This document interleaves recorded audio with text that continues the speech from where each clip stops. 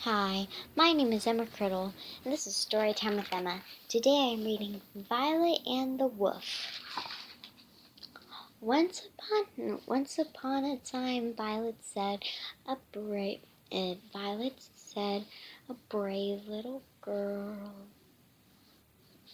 Once upon a time, Violet said, a brave little girl and her brother set out a long, long journey, a journey full of danger and the peril. The children had never traveled through the woods all alone before. Violet said, but they were not scared until they fearless, fears, fear, a fear, a fierce, and Wolf stopped them on the trail. Wolf said, Peter, that's just a lady and her puppy. Violet said, not a wolf. We're busy, your neighbor, Papa Jean Lewis, who lived beyond the woods. Violet told the lady, he's very sick, so Mama sent us off to bring him and with some soup and cookies to help him get better. Because cookies are good medicine. That's what Mama says. But sweet children, the lady said, I'll be heading that way myself. Bats blinked from ceiling, creepy, crackly. Spiders scuttled across the floor. The little girl spied moonlight up ahead. The children plunged through brushes and brambles until at last they emerged right back on the path. See, Peter, I told you we weren't lost. We're lost. Owls hooting, a cow, coyotes barking, and in a mountain in the distance a wolf howled. Violet said, don't worry, Peter, there are no real wolves in apartment buildings. Shh, Woof, shh, no wolves, but there are trolls. There are they were nearly at Papa Jean Lewis's, and that's the end of the story, Violet said. However, deep in the shadows, a shaggy something breathing,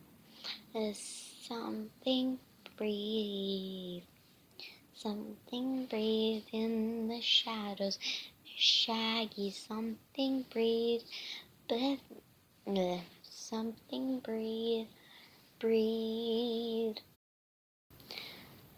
Violet held Peter's tiny hand to walk just a little faster. I promise, Peter, there are no wolves in apartment buildings.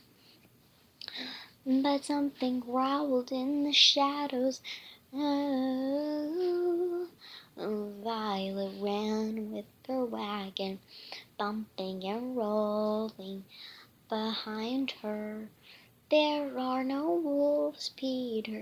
No wolves, no wolves. She kept kept on running with her slobbery, panting creature right behind them until Papa Jean Lewis's doormat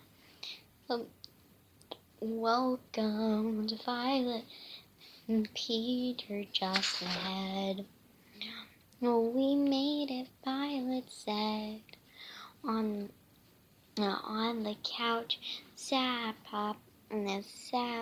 Papa Jean Lewis with the cozy blanket tucked up under his chin and a fuzzy winter scarf wrapped around his head.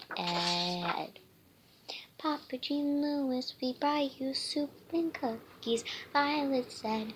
Papa Jean Lewis didn't say a word. Violet peered at Papa Jean Lewis. "Why, Papa Jean Lewis, your eyes are so big." And Violet stepped closer. "Your ears are so hairy, and your teeth." Violet leaned in. Papa Jean Lewis leaped forward. His scarf flew from his head. A furry little tail whipped out from under the blanket. "You're not Papa Jean Lewis, you're a wolf!" Violet cried. "Wolf!" A snap. Wolf gobbled up the cookies in one slobbery bite. Violet grabbed Peter. But where was Papa Jean Lewis? "Papa Jean Lewis, please don't be eaten." Violet raced down the hall, and the wolf bounded past her.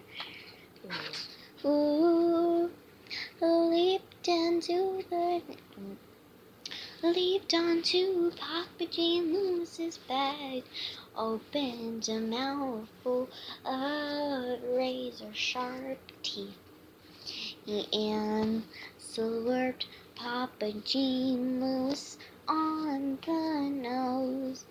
"Look, Rosalie, what good children to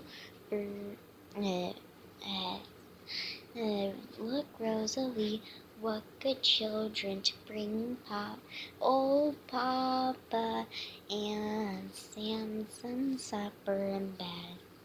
Papa Jean Lewis smiled. "Woof," said Peter. "See, Peter," Violet said, "I told you there are no wolves in apartment buildings, just wolves." Violet decided her story needed a happy ending. Papa Jean Lewis and his daughter Rosalie shared the soup with the children. Said Violet, but Sam's